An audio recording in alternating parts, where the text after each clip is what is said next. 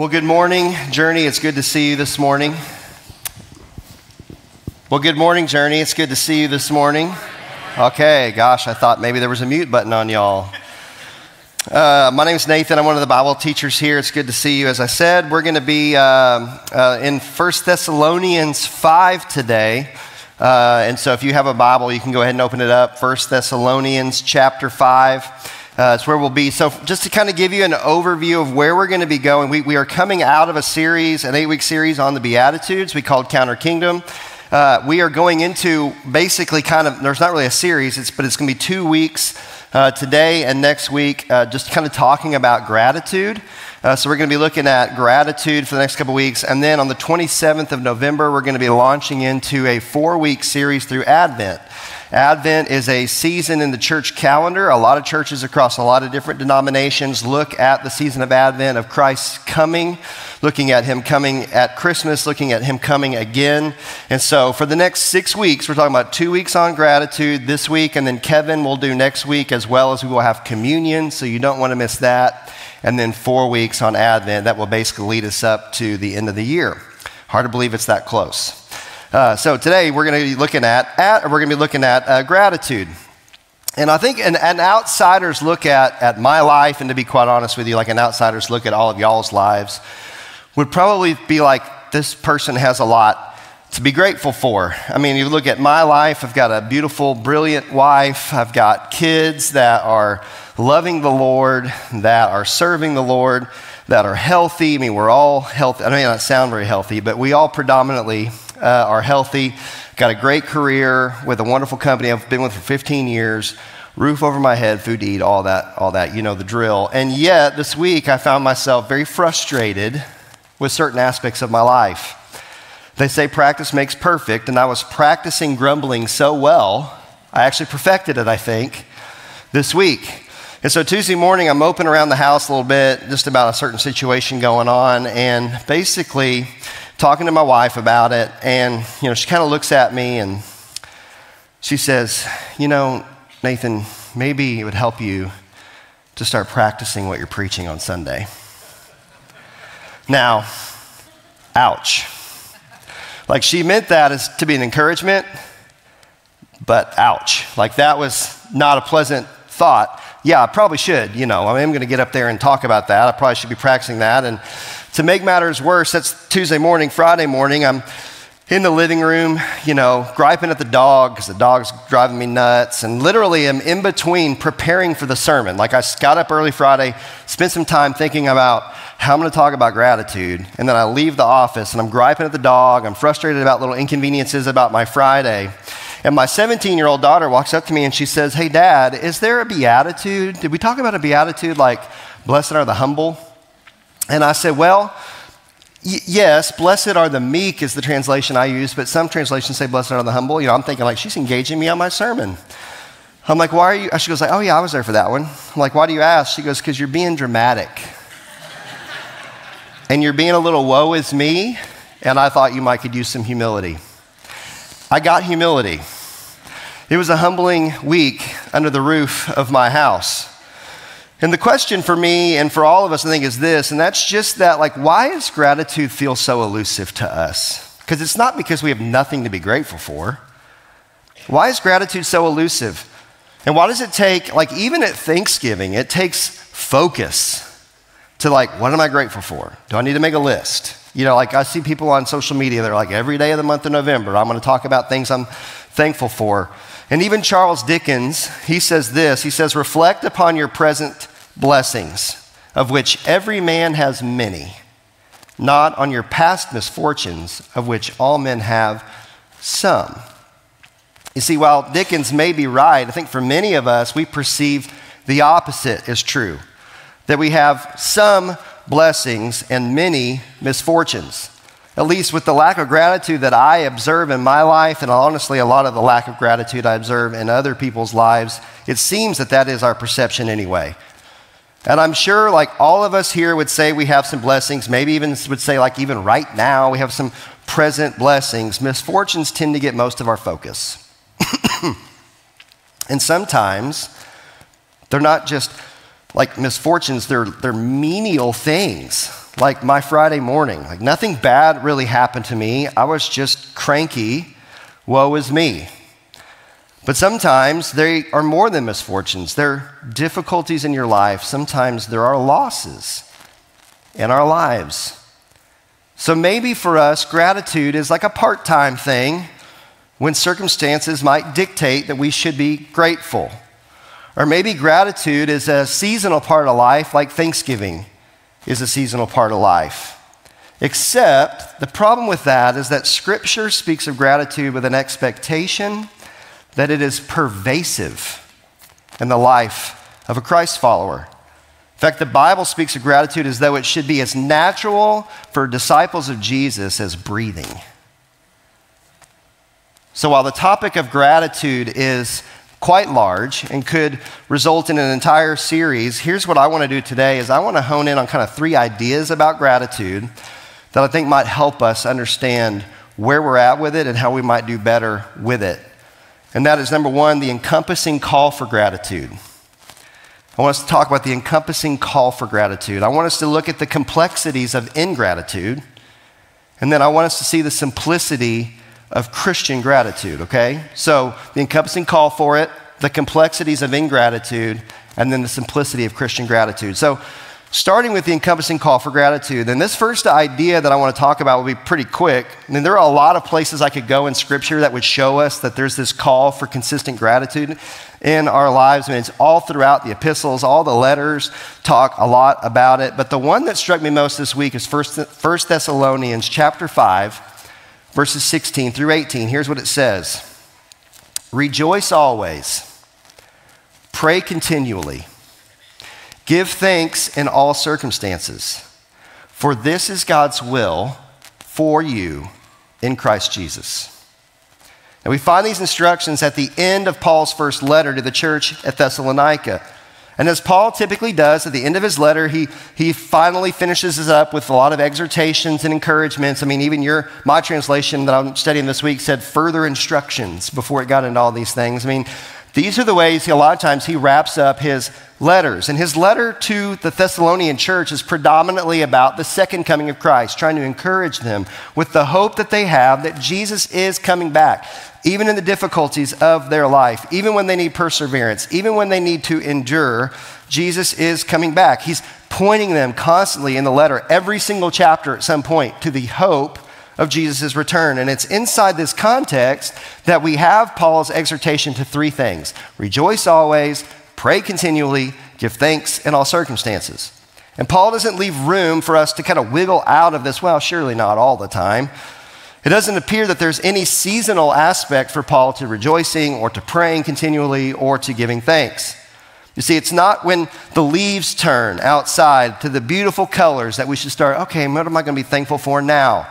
It's not when that yummy turkey is in the oven that we then begin to make that list of what all we're thankful for. And it's not that we should be joyful in life only when it's going well and difficulty is out of sight. No, instead, when Paul exhorts rejoicing, when he exhorts you to prayer, when he talks about giving thanks, he uses the qualifiers always, without ceasing, in all circumstances. Why? Because gratitude is good for us. God has always instructed his people throughout history to remember him and all that he's done for them.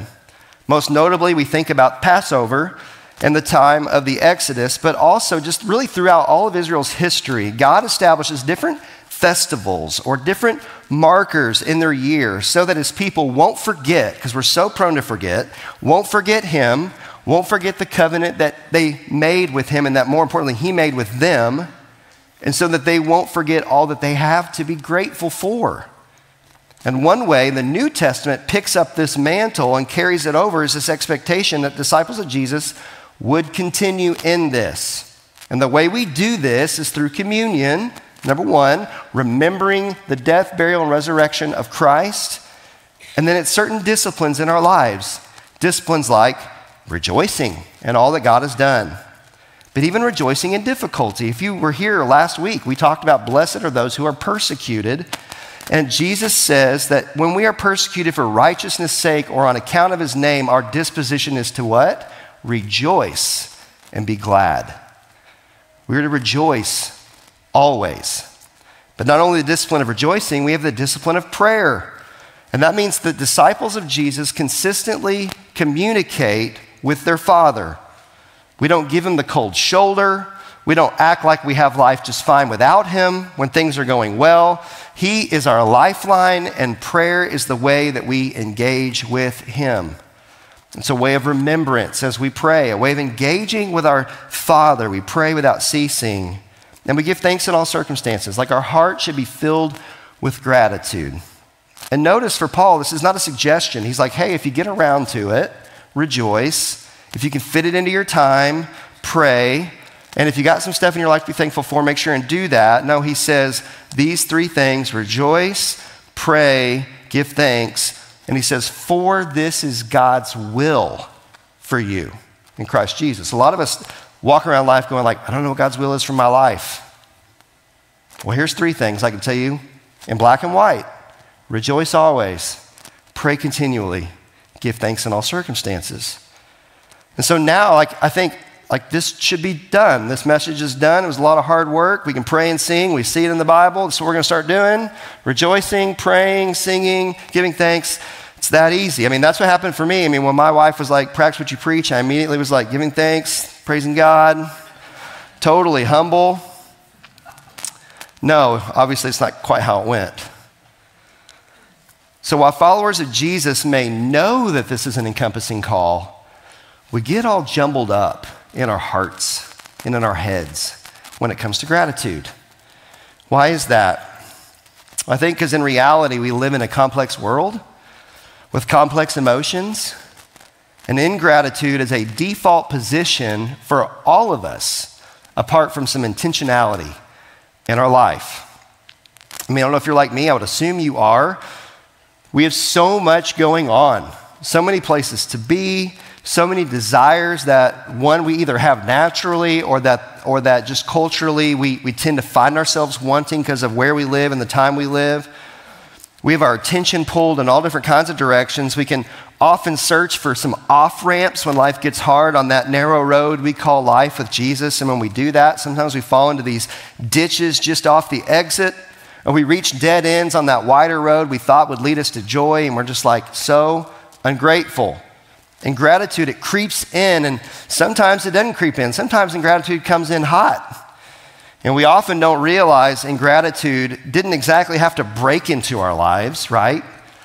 Instead, we actually find that we've left the door to our heart and our mind wide open for ingratitude to creep in. And so I think there are three pitfalls that actually bring complexity to gratitude. And there's more than three, but there are three today for our sake of time that I want to talk about. I'm calling these pitfalls complexities to gratitude, or you could say to ingratitude, right? It's not simple. These are not simple things. It's not that we simply want to be ungrateful. Like, I believe all of us in here don't want to be ungrateful.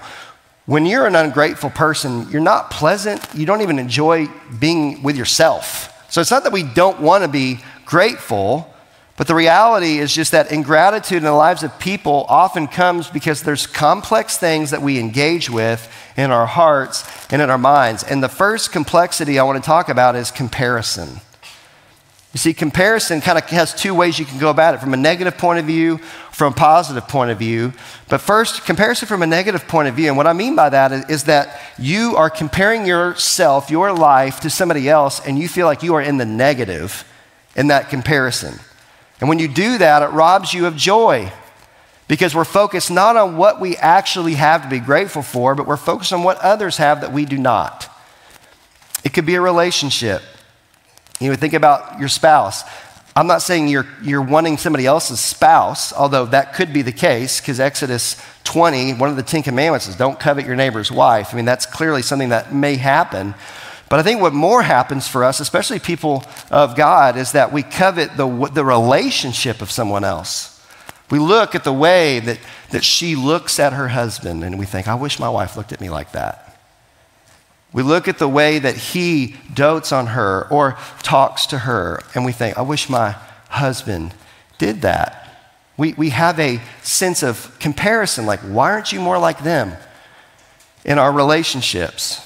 We see it with our children too. It's not that you want somebody else's child to be your child. It's more like, you're like, why do you not talk to me? Why don't you respect me like they do? Why aren't you working as hard at your grades like they are? You may not say that to them, but a lot of times we compare. It's just natural in our world to compare. We compare things like friendships. I have friendships in my life that I'm grateful for them, but there have been times even where I've talked to my wife, like I wish I had more friendships. And when that comes from is that I'm looking at somebody else, I'm like, man, that's a really cool friendship they have. I want one like that, or whatever.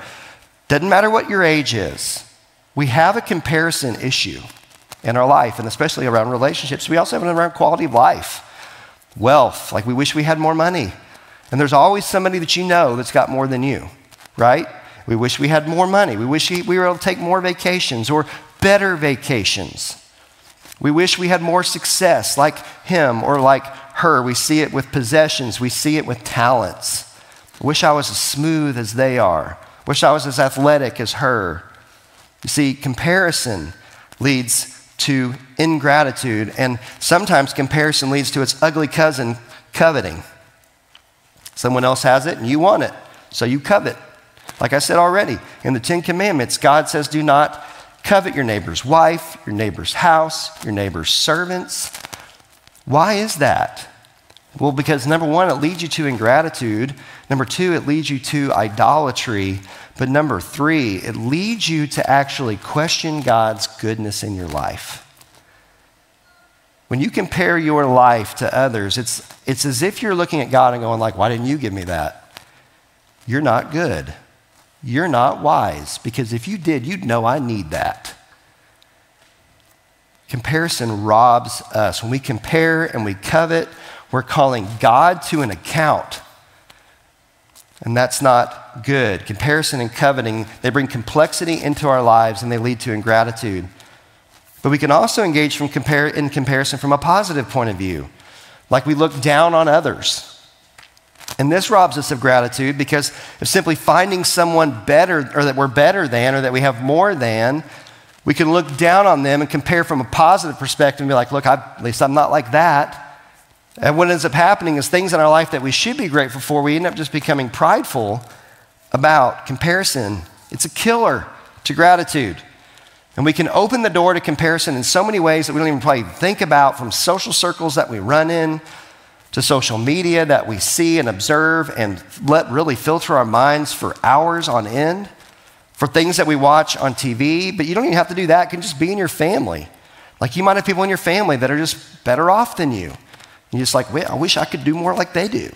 Wish I could go like they go. Could be your friends. Gratitude in reality is crushed in the vice grip of comparison. It either stirs up ingratitude of what you don't have, or it shifts your heart from gratitude to justification when you think, I'm better than them. I don't have it as bad as they do. It robs our hearts of gratitude. But it's not just comparison, it's impatience too. We are an impatient people. That's complexity number two. Like some of you may be more patient than others, but let me tell you, don't compare yourself. Some of you might be more patient than others. But in the end, as a society, we are impatient. My wife and daughter and I have been watching this show on Hulu. And you know, you pay Hulu money, you still got to watch ads. That just ain't right. And so we're watching this show, and it feels like every 7 minutes or something, ads come up. And at the top of the corner of the screen, it's like 90, it counts down the ads. How nice of them. But you're like, I got a minute and a half of advertisements, of commercials. What the heck? Get me back to my show. I want to know when this is going down. Let's go. This is ridiculous. And then I realized, like, when I grew up, that was life, right? Like, you want to watch Full House? You better be home on TGIF Friday night, you know, or get a VCR and put a tape in that mug and get it set up. No DVR, no Hulu, right? I mean, Urkel's only going to come on at 7:30. But now we're so conditioned to be impatient. You know, even like I watch a lot of sports and I like to watch it live because people text me during the games when if I'm not live, it's not good. And so, but that means I'm waiting through commercials. And sometimes those are like 5 minutes at a time. We're so impatient. We're so geared towards just like, this needs to go. And the internet's the same thing. I remember being a student at Arkansas State in the late 90s and like going down to the computer lab. because, they had a little bit better internet. My internet somewhere else was like, like you're just waiting for it to come, waiting to get online, downloading that song from Napster, hoping no one picks up the phone while you're trying to do it, right? And now it's like if Google doesn't work immediately, I'm like resetting my phone. I'm like, something's wrong with this thing. We're just impatient. You take that, you look at like rising debt, get rich quick, get thin quick. There's just so many different things that we look for. We are an impatient society. We're impatient for more, impatient for better. We want it now if we can't get it yesterday. And this leads to a continual lack of gratitude for what we can afford now. A lack of gratitude for what we might can afford later. And I'm not preaching at you. I'm here with you. This is a lack of gratitude for where we are in life. And patience brings complexity to our gratitude, and it opens the door for deeper ingratitude because we just don't have what we want when we want it. And then you look at the third complexity. If you don't feel anything yet, this one might get you. The final complexity I want to address is self-glorification. You're like, what is that? Well, our day and time is about magnifying self, making a name, gathering a following, increasing my influence, building my brand, gaining more power. We are a culture built not on service of others, but on magnification of self. And this plays out in a lot of ways, both in the church, sadly, and outside it. How many followers is enough? How much influence is sufficient? How much power do you really need? But what is most devastating about self-glorification is that at the root of it, at the root of magnification of self, is that we want to be God of our little world and maybe even other people's little world. And we prop ourselves up as the ultimate authority. I define life. I define what's true. Don't you tell me what's true. Don't give me some exclusive truth. I will tell you if it's right for me. I live my truth. We define all kinds of things. We are little g gods in our little worlds, and we want to be little g gods of your world possibly too. The word glory means weight, and we want to give ourselves the most weight. You might be thinking, like, what does this have to do with gratitude? Well, self-glorification brings all kinds of complexities, actually, to gratitude. You see, it's hard to be grateful when you're the center of the universe. You know why? Because you're probably not the center of anybody else's. And you need everyone else, though, to see you, at least everyone in your circle, to see you as the center of the universe. You need everyone around you to approve and affirm your glory, your weight. You want, like a rock thrown into water, you want to be the rock that's thrown into people's lives and they all disorient and come around you. This is the human heart. Don't you see? These pitfalls, they lead to making gratitude complex in our hearts, in our minds. Instead of just simply being grateful for the blessings in your life, you just see the blessings that you don't have, that someone else has, and this makes gratitude complex. Instead of being thankful that you have things already, you're on to the next one. We see this with our kids, right? You get them something new, next time they're at the store, they have to have the next thing. Are we really that different?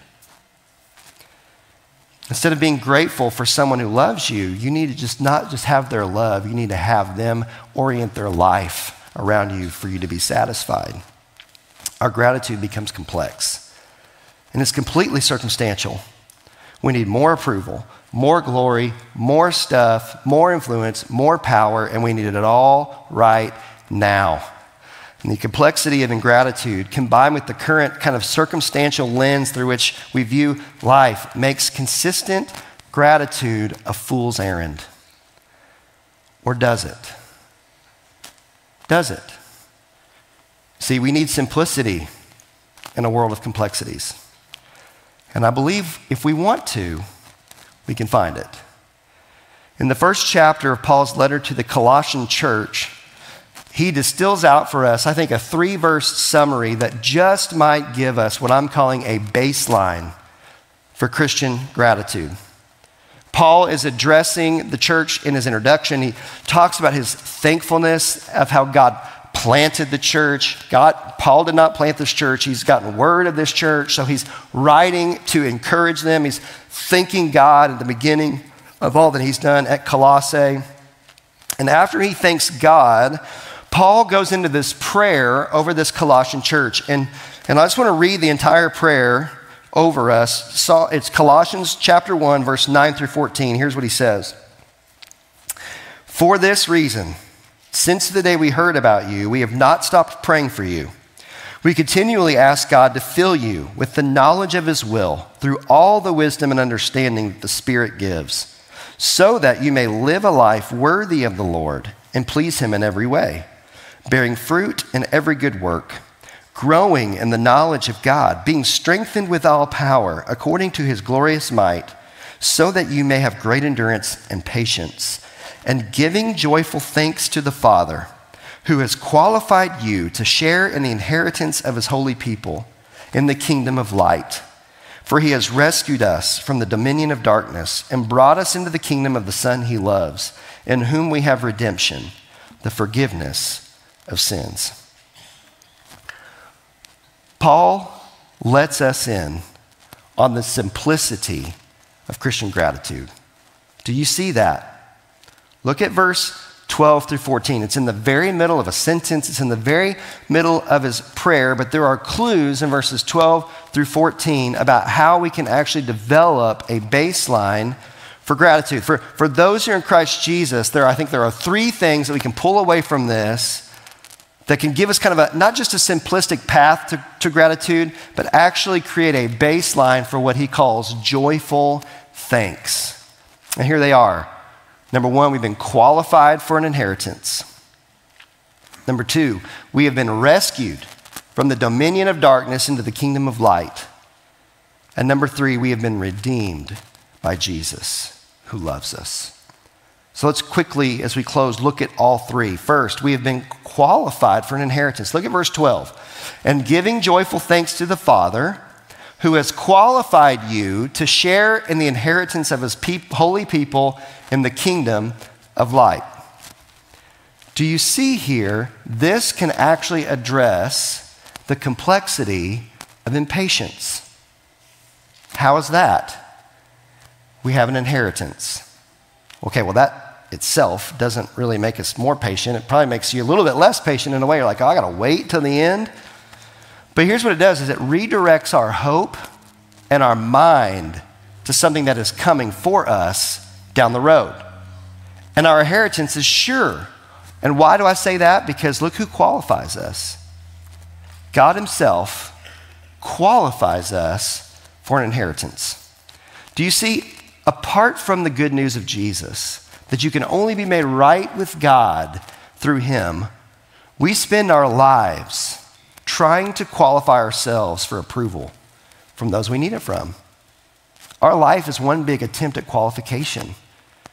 This quest to be qualified as worthy is a symptom of a deeper gut feeling that we are all born with, that the human heart needs as an affirmation from those around us. And most importantly, what we don't always realize, what we're looking for is affirmation from our Maker. Affirmation that he loves us, that we aren't a mistake, that he's intentional when he made us. You see, we need that affirmation at the deepest core of who we are. But Paul says you don't get qualified, you don't get affirmed with God and get this inheritance by yourself, by your works. Instead, God qualifies us, he says. And how does he do it? He does it by grace through faith in Christ. He makes us a part of his holy people now. He puts us in the kingdom of light now. And he puts us in the kingdom of light as well for the long haul. What will ultimately come, the new heavens, the new earth, the inheritance. This is secure. Why? Because he qualifies us. And when we see that it's not something that we earn, it's not some sort of like, oh, I got to get there. I hope today he's happy enough with me to maybe give me some of my inheritance. Instead, we know it is secure now because of our faith in Christ. He qualifies us. This creates gratitude, and that in this life, verse 11, leads to patience and endurance. See, we've been qualified for an inheritance, but not just that. We've been rescued from the dominion of darkness into the kingdom of light. Look at verse 13. For he has rescued us from the dominion of darkness and brought us into the kingdom of the Son he loves. If you believe this, it will help with the complexity of comparison. You see, as I've already said, we tend to compare ourselves to others, which leads to ingratitude. But look at this new comparison we can have in our life. This comparison doesn't lead to ingratitude. It actually leads to increasing gratitude. Where were you when Jesus found you? I asked that a few weeks ago. Where were you when Jesus found you? Were you selfish? Were you angry? Were you giving in to evil desires? Were you disobedient? God of your own life? Were you doing good deeds, but with wrong motives? How did Jesus find you? Whether you were 7 like me, whether you're 9 like Easton, whether he found you late in life, wherever he found you, I can tell you this, he found you under the dominion of darkness. That's how he found you. And it's not where he left you. If you were in Christ Jesus by faith, he has rescued you from the dominion. You know what the word dominion means? It means like a governing, an authority over you. You were under the authority of darkness, and he rescued you from that. He rescued you. He didn't leave you there. He rescues you. Do you see how little you have to do with this? Do you see how much you are the receiver in this scenario?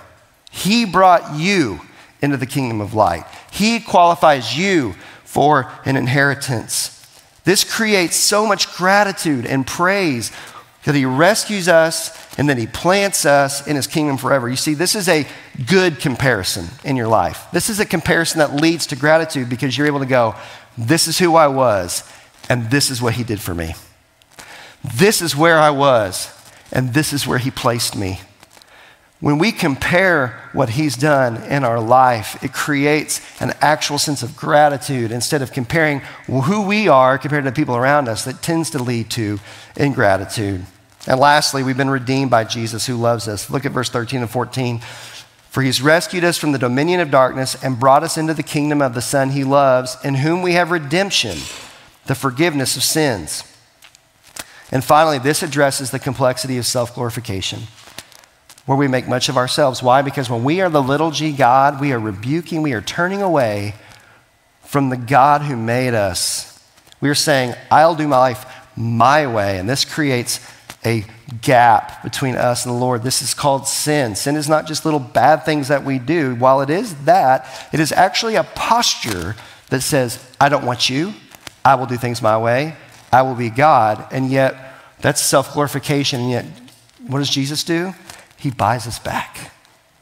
He redeems us by the blood of his cross. And then he says, I forgive you of your sins. I hold them against you no longer. As the Psalms say, I separate your sins from the east as far as the east is from the west. In Jesus Christ.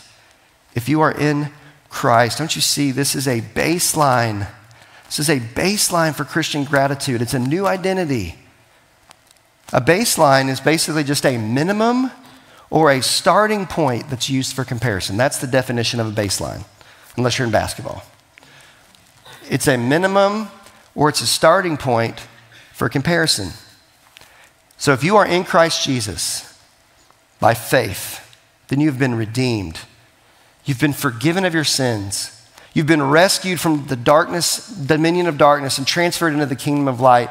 You have an inheritance. And if that is your baseline, then think about the blessings of this life. No matter what you attain or acquire in this life, that's a blessing. Whether it be your family, whether it be your health, whether it be your wealth, whether it be fun trips and cool experiences and vacations, all of this doesn't meet the baseline. It doesn't even meet the minimum. Because in comparison to that, Jesus and what he has done is far better. That means that the good blessings and the positive circumstances that you find yourself in this life, when you compare it to your baseline for gratitude, are merely something that you can actually enjoy for the glory of God instead of holding on to them, afraid you're going to lose them. Instead of enjoying like the blessing for the blessing itself, you can enjoy the maker who allowed you to experience this blessing. It means we're less tethered to those blessings than you typically would be before. And you're less dependent on them to maintain a spirit of gratitude. But also, when the simplicity of Christian gratitude, that you're redeemed, that you're forgiven, that you have an inheritance, when that hits your heart, the difficulties of this life have less power to rob you of gratitude. Doesn't mean they're easy, but it means they have less power. It's not that you don't care. No, it's because the deepest longings and desires of your heart have already been fulfilled in Jesus Christ. So when tough decisions come, and they will, and time of lack or want come, and they might, when you face moments of trial, when you face a sickness or pain or maybe even persecution, in these moments we find our baseline for gratitude is not threatened. It's secure. It's untouched by the difficulties of this life. Despite our trials, we're loved by Jesus. Not just loved by Jesus, Jesus who went through trials himself, so that we can be transferred out of darkness and into his light. Despite the presence of darkness in our world, we belong to the kingdom of light. And despite the moments of lack, we are waiting for an inheritance that includes the new heavens, the new earth. What more could you ask for? The new heavens and the new earth, where every sad thing will come untrue. This baseline, it elevates our hearts and it turns our eyes to our King who reigns on his throne even now in the midst of our broken world. This baseline raises our ships to meet the tide, whether it's coming in or whether it's going out, whether it's brutally painful, like the first Thanksgiving without a loved one at the table, or just some frustrating Friday morning that I had this week. In the end, the baseline of Christian gratitude changes woe is me to whoa, for me? You did that for me? This is for me? Brothers and sisters, we have more to be grateful for than we could ever lose or ever gain otherwise. So may this season of Thanksgiving be more than a season for me and for you. May it become a baseline for a life of gratitude because of all that God has done for us in Jesus in this life and in the next. Amen? Amen. So as a call to action this week,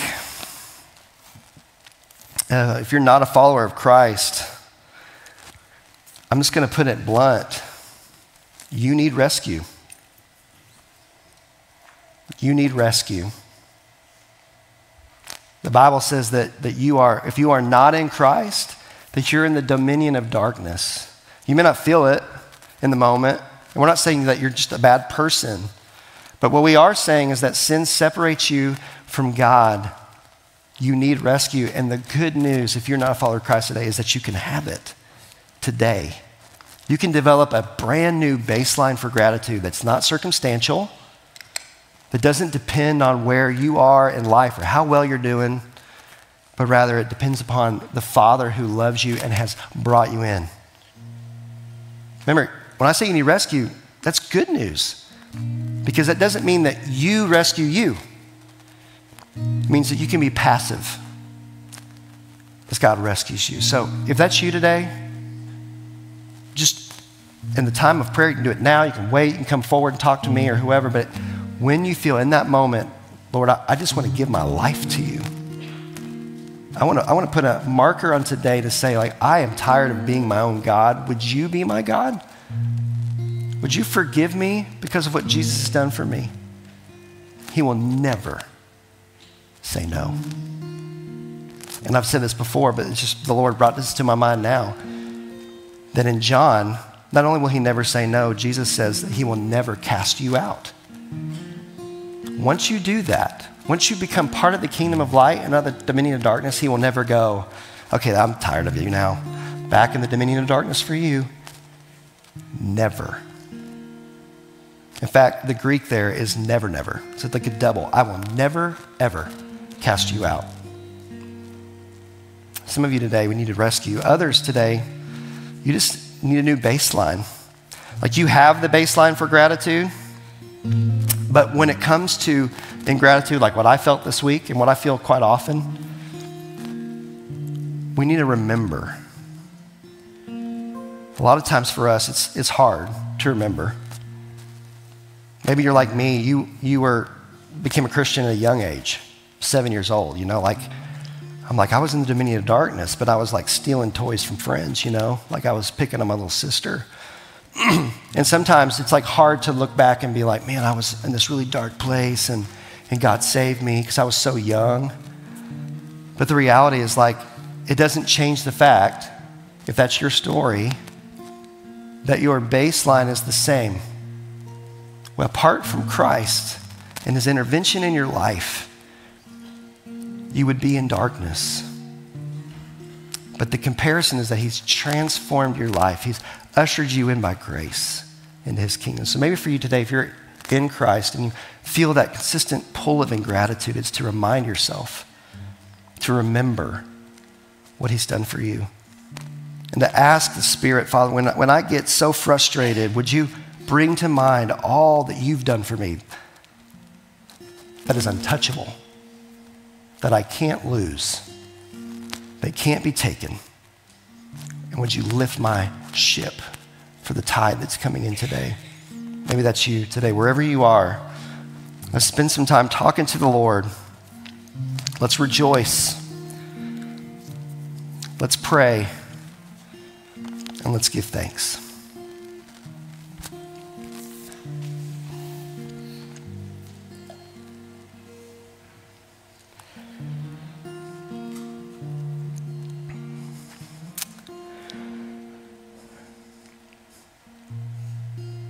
Our Father, I thank you for how patient you are.